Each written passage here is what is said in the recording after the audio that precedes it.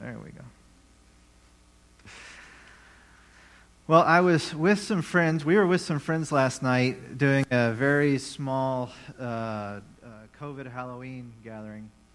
And these folks are all believers. And so they asked me, "Hey, Stephen, what are you preaching on tomorrow?" And I said, "Narcissism." And they looked at me like I was crazy. I said, no, it's going to be fun. It's going to be great. Everyone's going to love it because everyone loves this topic. Everyone who has known a narcissist loves the topic, right? Everyone who is a narcissist loves this topic, right? No, this is a tough one. This is a tough topic. And I got to tell you, before we kind of just dive in, there's so much around this topic that we're not going to address today. So everything that you wish I was going to say that I don't say, my apologies up front. But there's just no way to get it all in. And I'm also very conscious of the time that it's already pretty late. So I think what I'd like to do today is I'd like to make this commitment to you. If this is something that we sense together the Lord wants us to spend more time on, we will come back to it. But we do want to keep up. We have one more week left, one more chapter left in our book study on the other half of church, and we want to finish that well. And but we can come back, because I actually think I'm gonna hit you with a couple of stats real quick. That there's actually another book that I read on this topic related to the church recently, and it's called Pandora's Problem. Do you guys remember what Pandora's box is in Greek mythology? It's this box, and if you open it, then basically all hell breaks loose, and once it's out of the box, you can't get it back. And the idea of the book is this: is that quite frankly, in our churches, in our businesses, in our politics, the big elephant in the room is that, and that's actually not a political illusion. The big elephant in the room is that no one talks about is that oftentimes narcissists rule the day and no one ever says anything about it. Because if you try to stand up to someone who thinks they're always right, if you try to stand up to someone who can never do wrong, and if you try to stand up to someone who sees the greatest threat in the world as someone who's challenging their view of themselves, then you are in for a ride, my friends. You're in for a very bumpy ride, a very unpleasant ride. But, and this is the big contrary reality, is that if our faith and if our trust in Jesus Christ and if the power of the Holy Spirit means anything, then it has to be true that even those people can change. It has to be true. And if it's not true, then what are we doing here?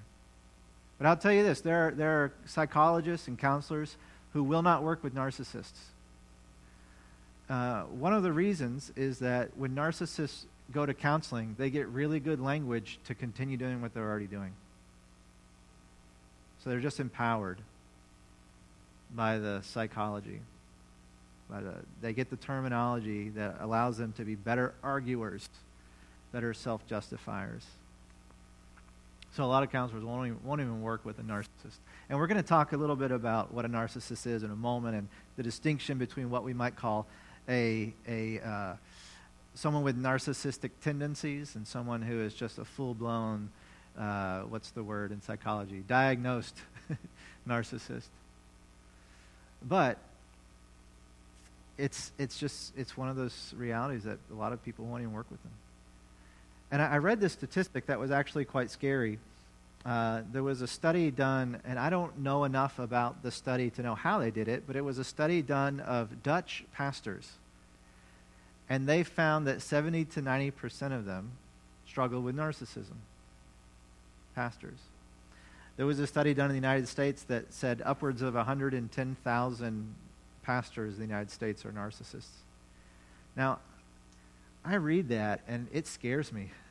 I mean, it scares me for myself, because I think, well, that's a pretty high percentage. What are the chances that I'm not in that group? They seem pretty low, and that's worrisome. Because what a narcissist is, according to the Scripture, and we'll kind of look at some Scripture, we'll look at some psychology. We'll look at it from a couple of different angles. But a narcissist is someone who is stiff-necked.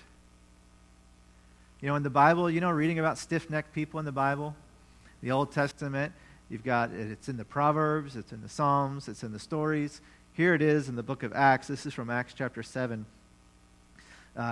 where the people of Israel are being called out by the disciples. And they say, "You stiff-necked people, uncircumcised in heart and ears, you always resist the Holy Spirit." Now, if that's not just a great little definition for a narcissist right there, that's a great starting ground. People who are stiff-necked, who resist the Holy Spirit. As your fathers did, so do you. Which I know this isn't the point of that critique, but it does point out this reality that narcissism is something that is learned. It's learned from the people who've gone before us. And so, if you have faced a narcissist in life, there's a good chance that you may struggle with these narcissistic tendencies as well. Now, my wife, Sonia, she's very, very incredibly gracious. So she talks about being on the spectrum. Being on the spectrum. We talk about autism being on a spectrum. She says, well, there are some people who are narcissists rarely, and there are some people who are narcissists all the time. And she has never told me where I fall on that spectrum, also very graciously. But she tells me, you're on the spectrum, but you're not over here. But that could mean here, it could mean here, I don't know. But, again, this is a very challenging reality. But let's look a little deeper first at just what it is we're talking about, and see what tools does God give us to face this challenge, both in ourselves and in others. So, a narcissist, by definition, is someone who feels self-justified. Self-justified. Or you could say self-righteous. They both go hand in hand. They are different. Self-righteousness is where you think that you're better than everyone else, and we'll talk more about that in a moment. And self-justification is when you're always explaining away your problems, your failures, your shortcomings. Okay? Now, in Job chapter 40, do you guys know the story of Job? There's this guy named Job, and Job is righteous. He's a righteous man on the earth. And all of a sudden, these bad things start happening to Job. So first of all, he's very wealthy, and he finds out that his herds and livestock have been captured by his enemies, and his servants have been killed, except for one who comes and tells him the tale of this treacherous action against him. And so he begins to lose his wealth.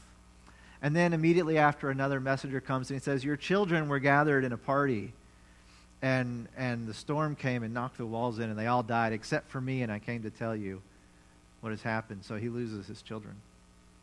And then, for reasons that are made clear in the book of Job, Satan attacks him in his body, and he loses his health to the point that he's literally, got these skin diseases and lesions, and he's scraping his body with broken shards of pottery because he has no relief from his pain and agony and suffering. And in the midst of it, he says, the Lord gives and the Lord takes away, but blessed be the name of the Lord. He refuses to curse God. So if you've ever been in a situation that's reminiscent of that, and you think, but I'm going to hold on to my faith, then, and you're doing your best to stay in the Lord, then rest assured that your best friends will come and try to ruin it for you. And that's what Job's friends do. They come and try to convince him that he's a sinner, and these things are happening because he's a sinner. And then Job has a bit of a conundrum that he's in. Should he explain that he's actually righteous? Should he self-justify? Should he accept their arguments that he's a sinner? Should he accept their condemnation? So what he finally does, after many, many, many, many chapters of arguing and listening and rebuking and responding with his friends, is finally, he says, I'm going to take my case to the God of the universe. And he does. He takes his case to the Lord. And he basically says, God, what's up? What the heck? Why is this happening to me? And the Lord shows up, and he answers Job. By the way, it is way easier to challenge God than to have God answer, to actually show up and actually respond. I think sometimes we do this kind of thing. We say, God, why are you doing this? The last thing we want is for him to actually answer our question. But Job gets his answer. The Lord said to Job, and by the way, this is kind of the crux of the whole book of Job, not that that's our focus today, but here it is. Will the one who contends with the Almighty correct him? Let him who accuses God answer him. Then Job answered the Lord, I am unworthy. How can I reply to you? I put my hand over my mouth. I spoke once, but I have no answer. Twice, but I will say no more. Then the Lord spoke to Job out of the storm. Brace yourself like a man. I will question you, and you shall answer me. This is like the last thing you'd ever want to hear from God. But he walked right into it. And here's what God says in verse 8. Would you discredit my justice? Would you condemn me to justify yourself? And friends, that is the quintessential reality for a narcissist, is they will condemn anyone else to justify themselves. I'm not the problem here. You are. I'm not the one who did something wrong. You did. This wasn't wrong because they did X, Y, Z. Well, if your mother hadn't, or if the kids hadn't, or if my boss hadn't, or if the neighbor hadn't, then none of this, I would never even done these things. And so I'm justified in doing them because of the circumstances that you have placed me in. Do you recognize any of that? Now, here's the challenge I'm going to give you before we go any further. Is your first thought for some of you will be to think of others who do these things. Some of you, your first thought will to think of how you do these things. Whatever your first thought is, make sure you also do the other one. You're not worse than everyone else. That's a type of narcissism. And you're not better than everyone else. That's another type of narcissism. We're going to talk about both types. So this is what narcissists do. They self-justify. Now, as I say this, my brain is being flooded of all the examples of my own moments of self-justification. But here's the thing. Who is it that justifies you? Jesus Christ justifies you. Are you able to justify yourself? Can you pay the penalty for your sins and live to tell the tale? Not at all. If that's true, if the gospel is true, and this is so key, if the gospel is true, self-justification should never be allowed. Only God can justify you. What about this? Narcissists trust their own judgment. This is I would say, this is the foundation of self-righteousness. It's because you are the ultimate judge of what is right and what is wrong. You guys know the story in Genesis 3, I imagine, but God creates in Genesis 1 this wonderful world. In Genesis 2, he fills it with all these wonderful things and develops this beautiful garden, and it's filled with fruit and trees and animals and plants, and Adam and Eve are there together in perfect harmony, in unity with the Lord. They walk in the cool of the day of the garden with God. It's wonderful. It's beautiful. And God says, oh, but by the way, just as an aside, there is a couple of trees here. One's the tree of life. You eat that one, you'll live forever. And there's another tree here called the tree of the knowledge of good and evil. And that one that's about understanding and wisdom. But don't eat that. You know why? Because I'm going to be your knowledge of good and evil, and I'm going to be your life. So you ever wonder why God puts these trees here or why those trees? What God is saying is, are you going to trust me to be what you need, or are you going to try to get it for yourself? Okay? That's the setup. So Genesis chapter 3, verse 1. Now the serpent, who is a manifestation, he's a snake-infestation of Satan. That was bad, right? Oh. The serpent was more crafty than any of the wild animals the Lord God had made. And he said to the woman, "Did God really say you must not eat from any tree in the garden?" Now, God didn't say that. He said you can eat from any tree in the garden except this one, knowledge of good and evil. The woman said to the serpent, "We may eat fruit from the trees of the garden, but God did say, you must not eat fruit from the tree that is in the middle of the garden, and you must not touch it or you will die." Now, we don't have any record of God saying you must not touch it, so she either added to the law or we missed something there, but there it is. And then Satan, or the serpent, says this, "You will not certainly die." So he's calling God's truthfulness into question. "You will not certainly die," the serpent said to the woman, "for God knows that when you eat from it, your eyes will be opened, and you will be like God, knowing good and evil." And there is some truth to what this serpent says, but there's a great lie to it as well. So look what happens. The woman saw that the fruit of the tree was good for food, pleasing to the eye, and desirable for gaining wisdom. This is where we get the lust of the flesh, the pride of life. The lust of the... I forgot it. The lust of the flesh, the lust of the eyes, and the pride of life. See, it's good for food, for the body. It looks good. It's pleasing to the eye. And then her pride, she can gain wisdom. So she took some and she ate it, and she gave some to her husband who was with her, and he ate it. See, Adam's wasn't at fault. It was his woman's fault. And the eyes of both of them were open, just like the serpent said. And here's the key to the whole thing. If you didn't know the rest of the story, it's right here. So Satan says your eyes will be open, and you'll be like God, knowing good from evil. So their eyes were open, and they realized they were naked, so they sewed fig leaves together and made coverings for themselves. Was that true? Were they naked? Yes. Did they need to be covered? No. They wanted wisdom, and they got false wisdom instead. Now, what this passage should tell us is that we really are not in a position to truly judge good and evil, especially when it's about ourselves. The Lord is really the only one who was ever supposed to do that. He's the only one who's able to do it perfectly. And you could argue that every single time we try to justify or make a judgment about something, that we're always going to miss something. Is that fair? So you're always going to be at least partially wrong every time you make a judgment. Now, this is a bold claim. I'm making a bold claim here. But the point is this. What we really want is the Lord's judgment.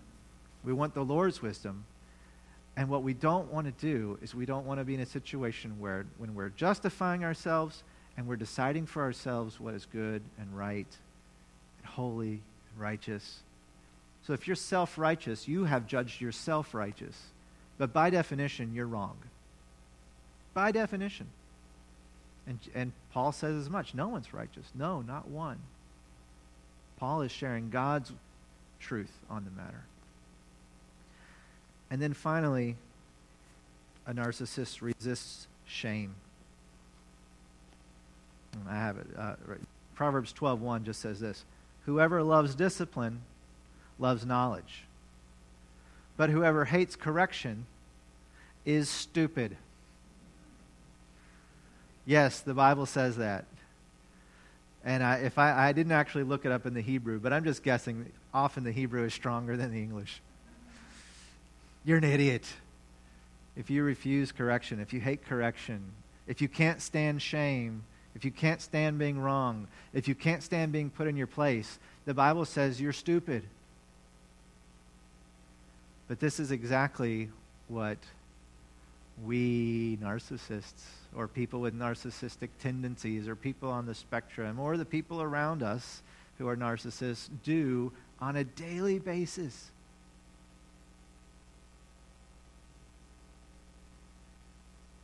And so when we look at narcissism in the Bible, we see this stiff-necked people who would rather accuse God than accuse themselves. We see people who like Adam and Eve, they desired to make their own judgments about themselves in the world instead of seeing God's judgments about themselves in the world. And like, I think that's Solomon's proverb there in Proverbs 12, they hate correction, and so they're stupid, and they don't grow. They don't have a chance to change. And so if that's where it is in the Bible, where is it in me? It shows up when I'm self-righteous. It shows up when I'm defensive, or when you're self-righteous and you're defensive. Deflecting, right? And these are all manifestations of the things that we just talked about. So being defensive, I'm self-justified. Being self-righteous, I'm using my own judgment. Deflecting, I can't stand shame, so I'm going to put that shame on you so I don't have to experience it. These are the actions that follow those realities. But there is another way that people manifest this narcissism, and that's when, instead of becoming self-righteous, they become self-pitying. Have you ever talked to someone and you point out something they do, and they say, "Oh, I know, I'm the worst ever. God could never forgive me. God could never love me." I've heard that. And it's weird because at first it looks like this incredible humility, but it's actually not humility at all. Because humility is not thinking of yourself as lower than you are. It's thinking of yourself rightly. And ultimately, humility is not thinking of yourself that much at all in the first place. But there's this kind of self-pitying that happens.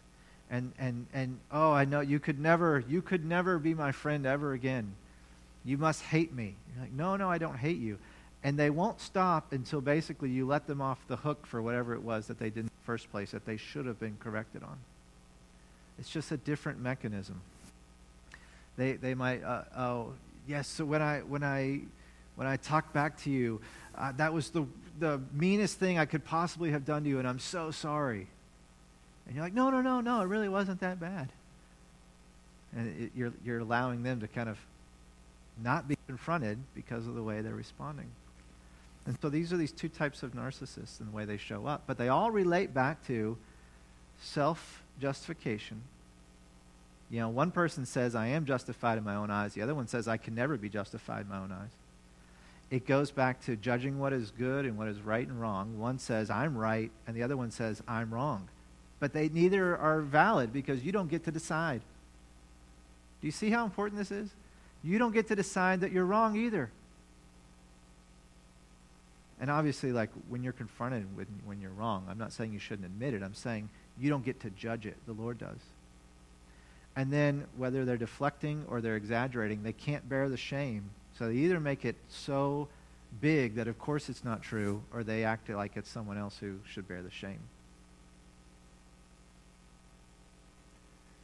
Guys, I know as I'm talking about this that you've seen this in others, and some of you have seen it in yourself, and it's a real thing. One of the challenges, and I shared that in the Dutch church, this study showed that up to somewhere between 70 and 90% of the pastors were narcissists, and 100,000 narcissistic pastors in the American church. Is that it's not just the problem for the narcissist, it's the problem that other people are putting these narcissists in charge. We're doing it, and we're leaving them in charge. And the church particularly has a pernicious problem with this. And I can't tell you how many times I've heard people come from other churches and talk about their experiences with pastors, and I think, who put these crazy people in charge? If this is true, how did this happen? Now, I don't know what stories people tell when they leave here. Hopefully nothing like those. But again, I'm scared. I'm like shaking. Oh, no. So let's take a moment right here to we've been doing these practices. So there's a statement here that says what it's like us to do in regards to these realities. And if you would, say it with me, whether you're at home or you're here, let's just say this together. Our people do not accept justifications. Instead, it is like us to love our enemies, Now, you might be asking, Stephen, what's the connection between we don't accept justification and we love our enemies? Well, here's the thing. When someone is self-justifying, they are acting like your enemy. And it is unloving to let them do it. Jesus doesn't let this happen. Right? What does Jesus do when he faced people who are self-justifying? He says, look, love the Lord your God with all your heart, soul, mind, and strength. Love your neighbor as yourself. Well, who's my neighbor? Jesus says, let me tell you a little story. There's this guy walking down the road. He's a Samaritan. He gets beat up by robbers. The priest walks by, does nothing. The Levite walks by and does nothing. I'm sorry, he's not a Samaritan. Did I just say that? He's Jewish. The priest walks by, does nothing. The Levite walks by, does nothing. But the Samaritan, who should hate him, the Samaritan, who should be his enemy. By the way, the priest and the Levite, they don't help him because they're self-justified. They have places to go, people to see. They can't be unclean. They've got sacrificial responsibilities. They've got, religious responsibilities. They can't touch someone who's bloody because they'll be unclean. But the Samaritan, who should be the enemy of this Jewish man, stops and cares for him and gives of himself to step into this man's hurt and pays for his care, does all the things that should be done by a close person, but he does it as someone who is far off, as an enemy. So Jesus is saying everyone's your neighbor. Anyone who has need is your neighbor. Don't self-justify. Don't tell me that you didn't have to love them because they're not your neighbor. They are your neighbor. And the more they are your enemy, the more they are your neighbor.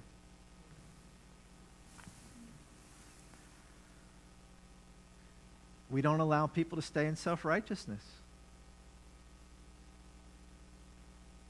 When Jesus was eating with sinners, the righteous people would say, this Jesus guy. He invites sinners into his home, alcoholics, prostitutes, tax collectors, the worst of the worst. And he eats with them. And Jesus says, you know what, let me tell you a little story about a man with 2 sons. And his youngest son said, give me my inheritance now. And his father gave him his inheritance. It's like saying, Dad, I wish you were dead and I could just get my money. So his son takes his inheritance and he spends it prodigiously. He's the prodigal son. He just overspends and overspends and overspends on all sorts of things that are horrible and immoral and with no justification whatsoever, until he runs out of money.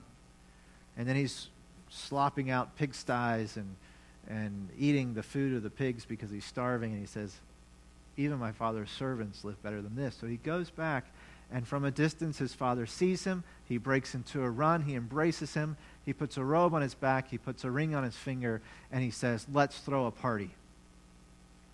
And you know what happens? The older son says, I never left, but I don't get a party.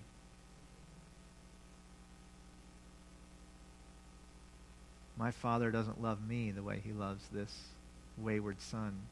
And his father says, everything I have is yours.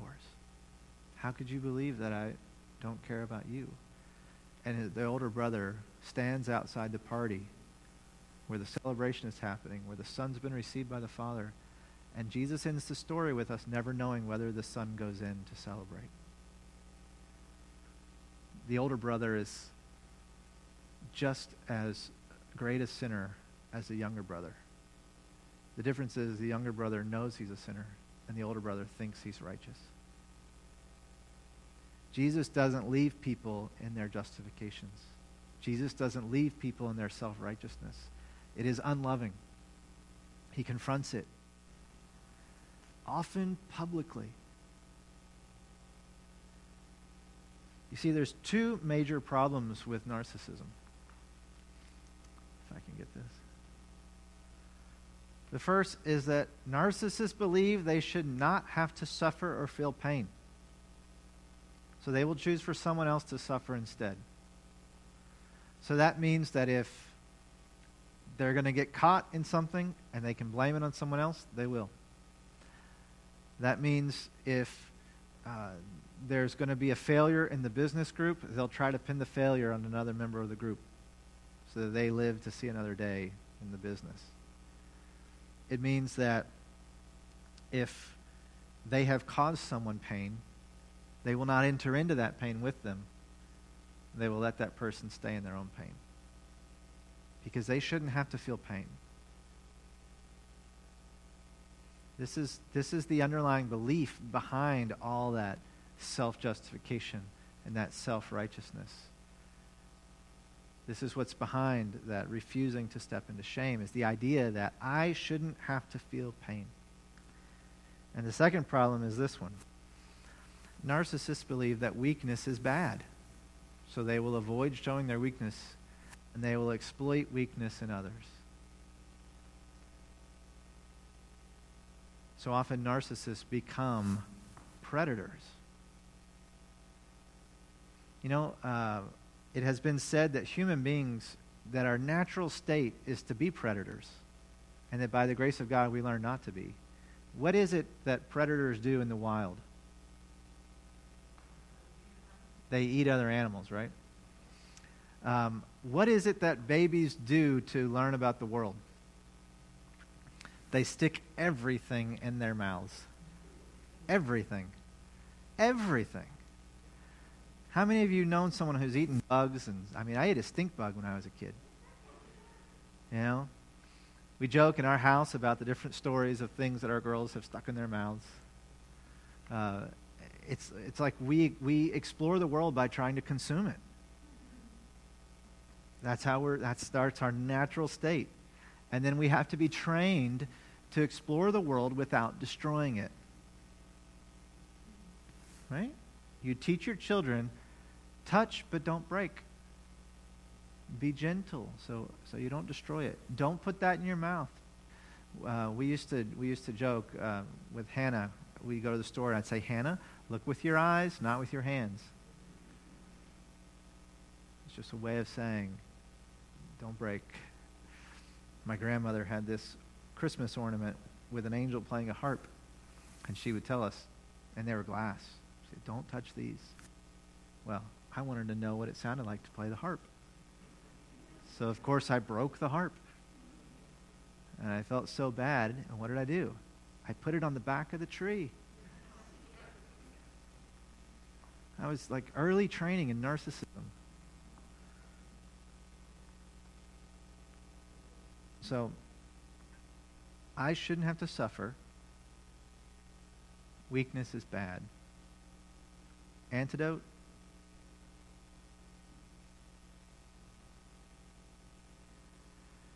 Jesus shouldn't have to suffer. And he says, no, I will willingly suffer for you. He's the only one who shouldn't have to suffer. It's not true that we shouldn't have to suffer. The truth is we all should suffer more than we do. That's the truth. We should have to suffer more than we do. And Jesus says, no, I'm going to take some of your suffering and I'm going to bear it myself, even though I shouldn't have had to. And you know what? Weakness, I'm going to bear weakness too. The only one in the universe who isn't weak became weaker than every single one of us when he died on the cross. The only one in the universe who had all power, he's omnipotent, said, I'm going to be weaker than all of you. It is not true that we shouldn't have to suffer. It is not true that weakness is bad. We shouldn't prey upon weakness. What Jesus does is Jesus becomes weak to protect us in our weaknesses. Such a big difference. Now, I said there's two major problems, but here's the third one. And I already mentioned it. Churches and other organizations consistently put people like this in positions of power and influence. We do it over and over and over and over again. And if you remember our study, our sermon series on 2 Corinthians, the people who look like the best leaders are the people who should be given no authority. Often. You know, in the early days of U.S. presidential politics, it was a major faux pas to campaign for yourself during the election. So, for example, we all know who our first president was, George Washington. George Washington relented to become the first president. Everyone wanted him to be the president, and he acquiesced. Now, I don't know if he actually acquiesced or if he really wanted to do it, but at least publicly, he acquiesced. Because it would have been off-putting for him to want to be president. And I remember even reading, certainly in the time of Lincoln, Lincoln, he didn't campaign for himself. Other people campaigned for him. He stayed at home while other people went on the campaign trail to tell the country what a great president he would be. I remember reading the biography of Garfield. He didn't run at all. He was, he wasn't even one of the main contenders for the nomination. But because the people couldn't decide on anyone, he was like the fifth-ranked person that was least problematic for everybody because he was humble and unassuming. And he was certain. He told people, don't vote for me, but they voted for him anyway.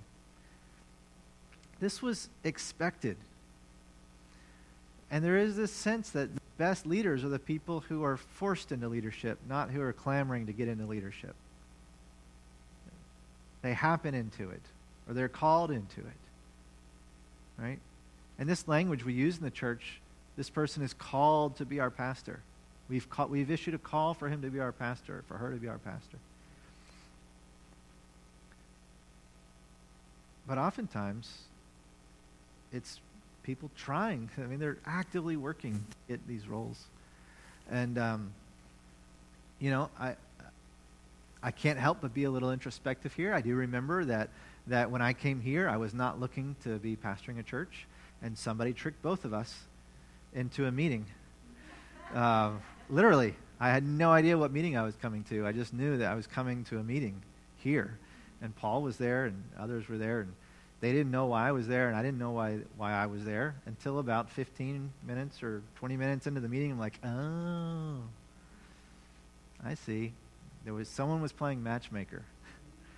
But, this is a problem that we put people in charge. So we need another area of practice. We need to look for people who protect others' weaknesses instead of exploiting others' weaknesses. We need to look for people who are willing to be in weakness. It's said that the most love in a community grows when people experience each other's weaknesses and then when they protect those weaknesses. And you know how Paul talks about the body is made up of many parts? And he says there are some parts that we cover. He's making an allusion to the physical body, but he's also talking about the spiritual body. There are some parts that we cover and we give them special honor because they're not visible. I think in some ways he's talking about our vulnerable parts, that we protect them and cover them and honor them. This is what Christ does. Christ honors the weak. Satan exploits the weak. The Pharisees, he says, you Pharisees, you tell everyone to tithe on everything, but then when it's your time to tithe, you say, oh, this is committed to something else and I won't give it. So they exploit the weakness of others, but then they're not willing to enter into that weakness themselves of sacrificing their financial goods and so on. So let's say this together. Our people are willing to feel pain to protect others' weaknesses because Jesus did the same for me. Oh, for us, yes. And I had actually meant when we did our first one, our people do not accept justifications. Instead, it is like us to love our enemies. And the practice would be something like this. Imagine you're in a small group. And or imagine that you're talking to a leader, a leader in the church. And you were in a conversation, they just shut it down. They didn't like where it was going, and they just shut it down. You said, hey, why are you doing that? Well, I wouldn't have shut it down. It's just that you're wrong. This is not what we should be doing, so we're stopping this right here. We're going to do it my way. How would we respond to that? Given everything that we've learned, given what we heard last week, how do you respond to that? I'm happy to hear ideas as well. I think we have to say something like, you know what, Howard?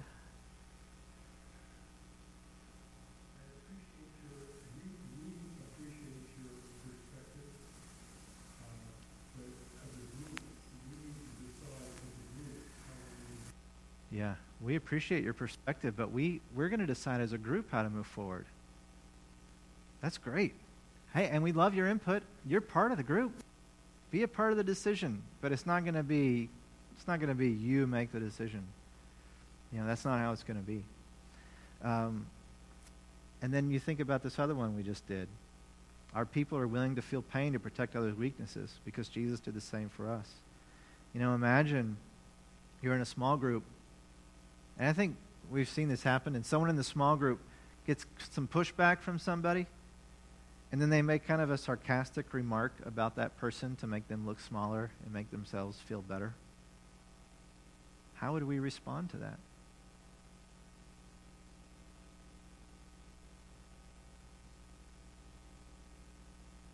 By the way, would you feel incredibly uncomfortable in that situation? Would a lot of you be tempted to say nothing and just pretend it didn't happen? Yeah. That's what people are expecting. They're gonna act like that, and no one's gonna say anything, and it never gets addressed. They're counting on it. I think we have to say something like, "Hey, that's not what we do. It's not like us to do that. We don't belittle people to make ourselves look better." And we're not going to stand for that as a group. But we would love for you to be a part of this group. But what we do is we honor one another. And when we get pushback, we accept the criticism. And we take it to the Lord. Something like that. So I'm moving towards a closing here. The only way that can work, by the way, in those groups is if the other people don't chicken out when someone steps up to the plate. Because the thing about self-justification and self-righteousness and deflecting and all these things is what's going to happen is you say, "Hey, we don't act like that." And they say, "I wasn't doing that. That's not what I was doing. You misunderstood." So then the person next to you says, "No, I was here. I saw it. That's what you were doing."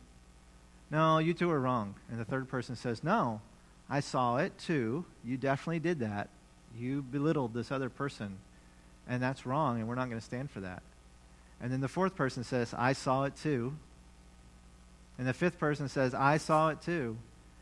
And then all of a sudden you're in a situation where your alarm is going off in the middle of your sermon because we're not usually here this late. All of a sudden you're in a situation as a narcissist where you either have to lose your entire community or admit you were wrong. And then they're in a situation where they have to face pain either way. And that is a necessary dilemma for a person who's unwilling to face pain, is they have to see that both of their choices will lead to pain, and they have to decide which one will lead to the least amount of pain and the most good to come soon rather than later. And hopefully they decide that it's being humble and admitting their failure and repenting and seeking forgiveness. So a mature community is needed for this to happen. And you have to be modeling humility. You have to be modeling accepting critique and pushback and challenge. And as a community, you have to resist self-justification because we don't accept self-justification because only Christ justifies us. And we have to avoid condemnation. We talked about different types of confrontation last week. There's healthy, courageous confrontation, and then there's this toxic shaming that can happen. And we have to work as a group to correct self-justification. So we don't just not allow it to happen, but we correct it when it happens. And we use love-based and gentle correction. And so we get something like this. It is like us to stand together in love, humility, and courage in the face of a narcissist for our good and for theirs. Let's say that again. It is like us to stand together in love, humility, and courage in the face of a narcissist for our good and for theirs. This is why it is actually loving to correct people when it's appropriate. It's because it's for their good too. This is why it's loving to stand up against these things, because it's for their good too. It's not just self-protective. When you stand up to a narcissist, what you're doing is you're saying, I'm going to bear some pain right now because it will be painful. to protect their weakness. Because being a narcissist is inherently a weakness, even as it often presents itself as a strength. Or we could even say acting like a narcissist, if that's too strong, is a weakness even when it presents itself as a strength.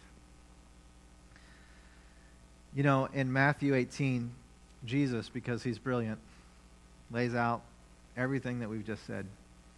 He says, look, if someone sins, if your brother or sister sins, go to them and point out their error. And if they agree with you, you've won them over, great. But if they don't, go with 2 or 3 people. Just take 2 or 3 people with you and confront them again. If they still don't respond well, take it before the whole church. The whole community needs to be involved in this. And I have shared with you, I think, that we've only had, since I've been here, we've only had to do that once. And it was with a leader who was a narcissist. And we had to confront him as a community, and he still would not acknowledge what he had done or was doing consistently. So we had to ask him to leave or to step down from leadership. But here's what Jesus says, because it's scary to do that, right? And it doesn't always work out the way we'd want. But here's what Jesus says. And sometimes we use this verse to talk about like small prayer gatherings, which, you know, is fine, but it's not really what it's talking about. He says, I tell you, if 2 of you on earth agree about anything they ask for, it will be done for them by my Father in heaven. And where 2 or 3 gather in my name, there I am with them. Who are the 2 or 3? It's these 2 or 3 witnesses. The Old Testament, do not condemn anyone without 2 or 3 witnesses. If you have to confront someone a second time, go with 2 or 3 witnesses. And eventually the whole church. But even if 2 or 3 are gathered in my name, you're not alone in this. I'm not going to abandon you in this very challenging, difficult process. You know, the person who makes it to the church level of this kind of discipline process, by definition, they kind of have to be a narcissist. If you don't get it when 3 people come to you, and it has to go to the whole church, and you're willing to stand before the whole church to self-justify yourself, then by definition, you're a narcissist.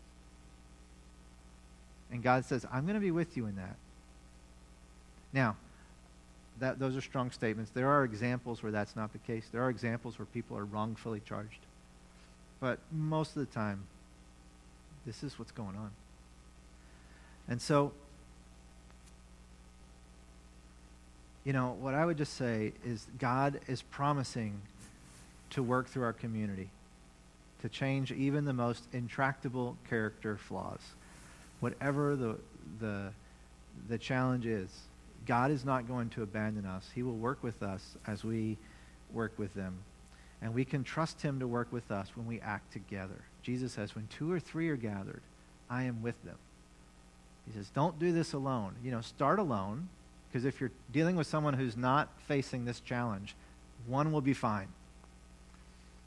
Right? I mean, how many times have you gone to someone and you said, hey, this happened and it hurt, or this was wrong, and they're like, oh, I'm so sorry. Great. Yeah, that's what healthy people need. One person. Someone who's kind of struggling with this tendencies, they need 2 or 3. Someone who's over here on the spectrum, full-blown, they need a whole church. And if they still don't repent, then your hands are tied. They need to step away, and they're going to feel the pain of their choice. And that's the only thing that will ever help them overcome this, because it has to be more painful to stay where they are than the pain that they're trying to avoid in the first place. So we can trust God to work through us when we act together. And again, going back where we started, if our faith is worth anything, if the power of the Spirit is anything, then God can deal with folks like this. And God can deal with this in me, and God can deal with this in you. Amen? Let's pray. Lord, not necessarily the funnest topic or the easiest topic, but a necessary one, Father. And I thank you that today you gave us the chance to look at this together and to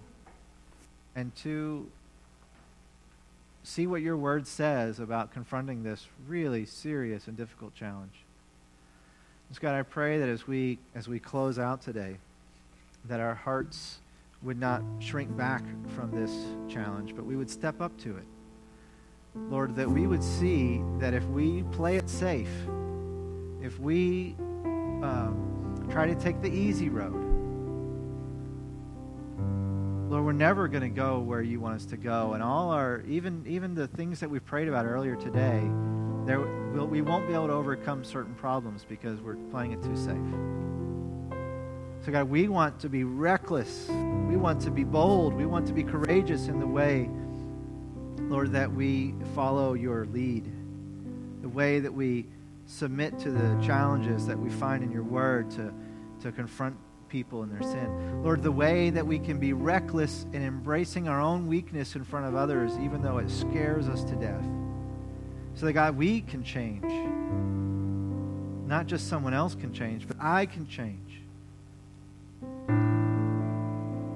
Lord, this is your heart's desire, that we would submit ourselves fully to you in this, no matter which side of the equation we're on.